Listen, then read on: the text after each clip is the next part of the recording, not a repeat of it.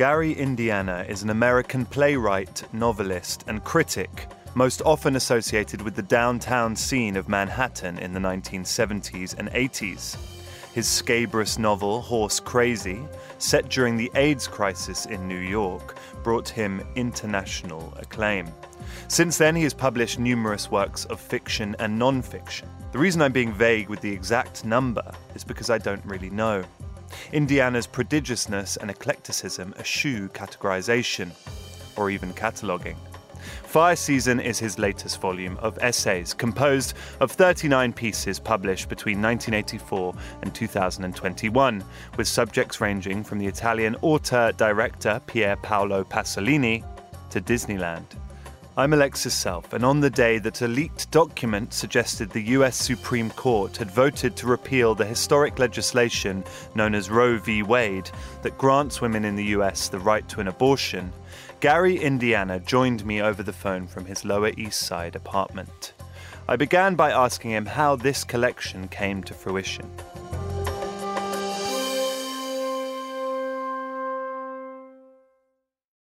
Several of the pieces in the book were in a previous collection called Let It Bleed that came out many years ago.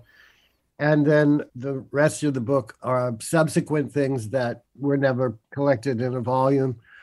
I just chose things partly for what I felt were continued relevance of some of the subjects. And then I wanted to gather some bits of occasional writing and essays that had never been collected in the years since. I just chose things according to what I felt, still I had something to say about the current moment. And when you're looking back on something that you've written, is there anything that you have looked back on and feel that you've changed your mind about considerably? Oh, yeah, quite a few things, actually. I didn't change the essays because I don't think it's really legitimate to do that. I think if you were wrong then and thought you were right and you realize you were wrong now, you should just own it. But, I don't know that my thinking has changed that drastically, but there are certainly things, especially with things that have more of a review kind of quality to them. And how much contemporary journalism do you read? Well, I've been trying to not read contemporary journalism as much as I normally do because it upsets me too much. I find the state of the world is really so miserable at the moment. And in the United States today, this day is especially miserable. I try to limit the amount of time I spend thinking about what's going on. I didn't used to, but I feel at my great age of 71, almost 72, that I'm not going to change any of this. So I'd rather not upset myself with it. You were referring to the news today. Much of your writing is aimed at uncovering or at least describing those characteristics particular to American society. We awoke this morning to news that a reckoning over Roe v. Wade seems imminent, or another reckoning. Why do you think this is still such an issue in American politics?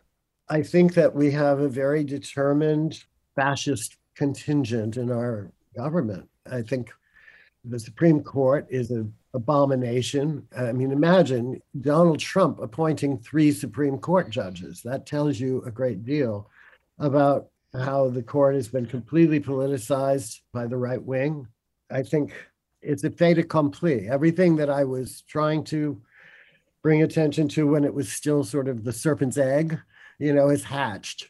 I don't know how things will flesh out in terms of the Roe v. Wade thing. I don't know. And that plus the war in Ukraine, plus the pandemic, I think it's such a gigantic mess that someone more intelligent than I would have to parse it. We seem to be living in an age of, especially in the West, extreme political polarization. Do you think we're living in an age of anger? Well, yes, I do think that there's a lot of angry people. And the trouble with anger, which is, of course, a very negative emotion, is that people strike back at the wrong targets. The point I tried to make in the piece on the Tsarnaev brothers, a lot of people in this country are angry for very good reason, but they don't seem to see who the enemies are. It's always somebody weaker. They don't see corporations as their enemies. They don't see these right-wing, demagogues like DeSantis and Trump as really their enemies. They see African Americans as the enemies. They see Jews as the enemies. It's an old paradigm. Do you still think there is an artistic avant-garde in America? Well, no, I don't really. I think that maybe in some very narrow way, I don't know. I think that the art world has become a commodity and the art world has become a money laundry. When you read about free ports, for example, it's billionaires buying things, putting them in storage until they appreciate and then swapping them like baseball cards. I mean, there's still a great deal of art that gets exhibited that's worthwhile, but the commercial aspect of it or the commodity aspect of it is sort of overwhelmed the public presence of art in a way. But, this collection, even the title, speaks to the kind of power of criticism as well. Why do you think that cultural criticism is no longer kind of central to American public discourse? Well, I could blame the Marvel universe. There's just too much to distract people. The culture has been inundated by garbage, really. I don't want to sound too doom and gloomy, but at this moment in time, it seems that people who should be out in the street demonstrating are just home watching their screens. Well, I don't know. I have no answers, really. Cultural criticism still, it doesn't have the influence it did because, first of all, people are not habit of reading anymore. They don't get their information from long form journalism or from essays or from criticism. They get their information from Twitter and social media, which is so reductive and really cretinizing as far as I'm concerned. Everything is based on reaction. Everything is there to stimulate the reactive mind rather than the reflective mind, let's say. Do you think that it's difficult to write about the internet and the effect it has on us? Well, apparently, I mean, some people have done it. There was a book by Patricia Lockwood, I think, that was pretty good. I don't know how you make a place for it because actually it's not real. It's not, I mean, it's what the internet has done, supposedly, with the great goal of bringing us all together, is completely balkanized society. I mean, people are, and of course, this pandemic was great for that too. Just people being isolated, locked up in their little places, their apartments or whatever, and not seeing anybody face to face. I lived off and on for many years in Cuba without the internet and without anything on television except Fidel Castro. And people in Cuba would see each other face to face. That was the normal mode of communication. And we used to have that in developed societies as well, but now we don't. It's like texting, for example, people texting on their telephones and they carry on whole conversations by texting. And why? Because the human voice is too intimate.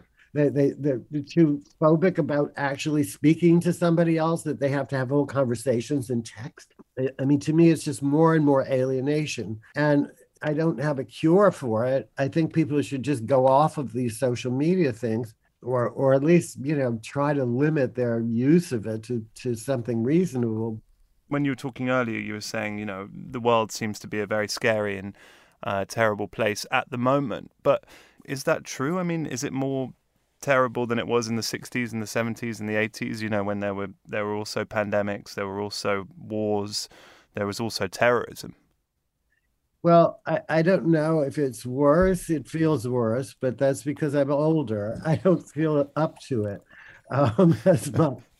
I thought there were two things that happened in the 60s. And, America was never innocent. But, a feeling of being part of a society certainly changed with the Kennedy assassination. And I think as a corollary, the Kitty Genovese story. Kitty Genovese was a young woman in, I think, Queens, who was murdered on the street in the middle of the night. And the story was that 38 people that lived right directly above where she was murdered did nothing to help her, even though she was screaming. The guy left and came back and attacked her again and killed her.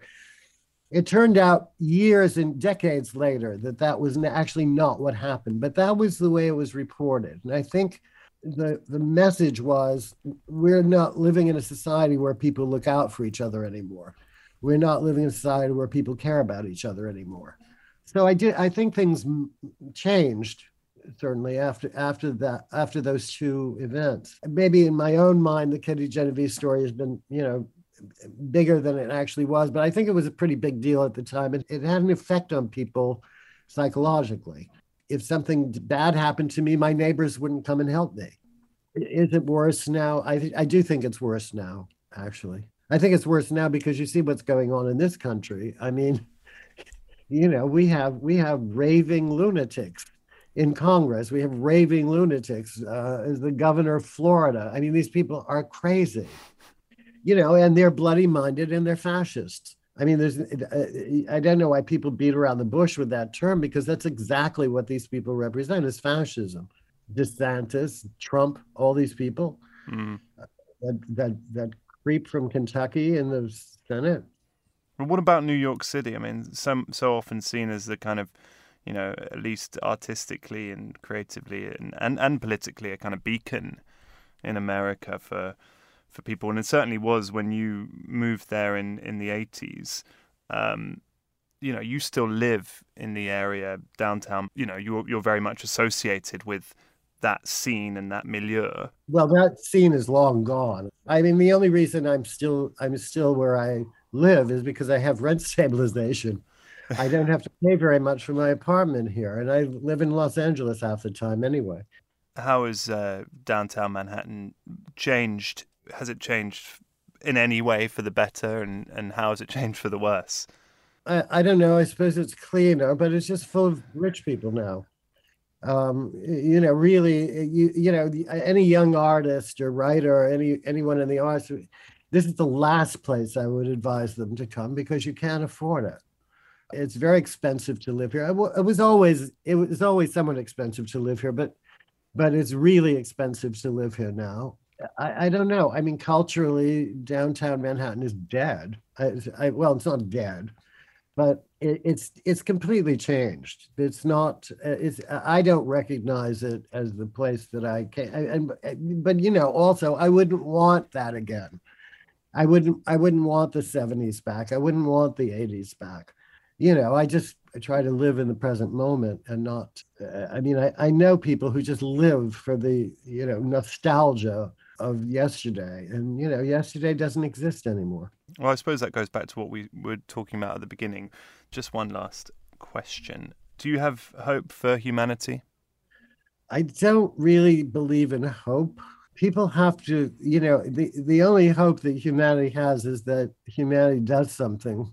I mean, nothing happens unless people organize. Nothing happens unless people try for something, and generally speaking, that would involve, trying for something in concert with other people. I think that's the only way, the only hope that we have. I mean, the big issue that we have now, the big problem we have now, is this war in Ukraine.